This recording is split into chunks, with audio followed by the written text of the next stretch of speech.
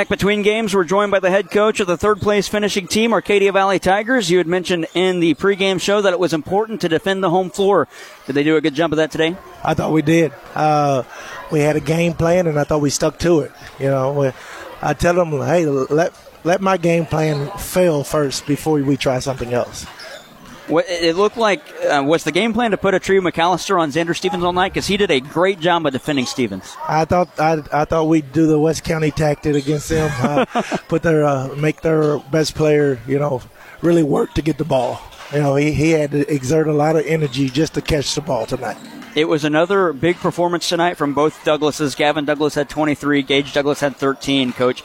Is this a team that will be capable of relying on those two every game?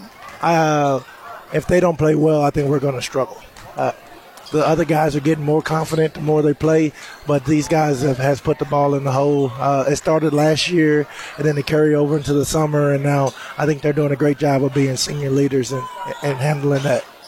Is it something as a coach that you'd prefer more depth, but you're okay with having those two? I know you're a team where you have the depth that comes off the bench, but is the team confident enough in just allowing those two to produce?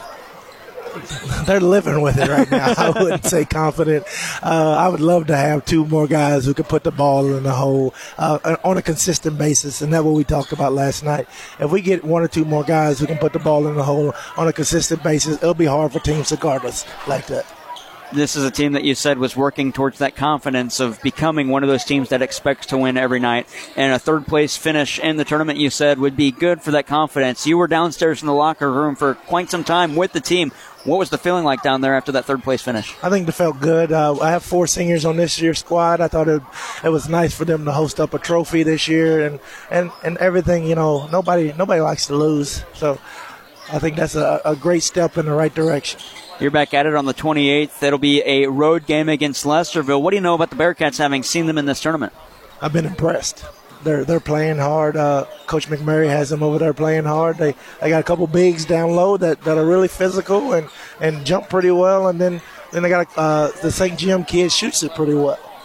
I was extremely surprised with our game against Clearwater last night, and I told the boys we need to be ready. We're going into their territory, and I think they're feeling pretty confident after this run, I'd say.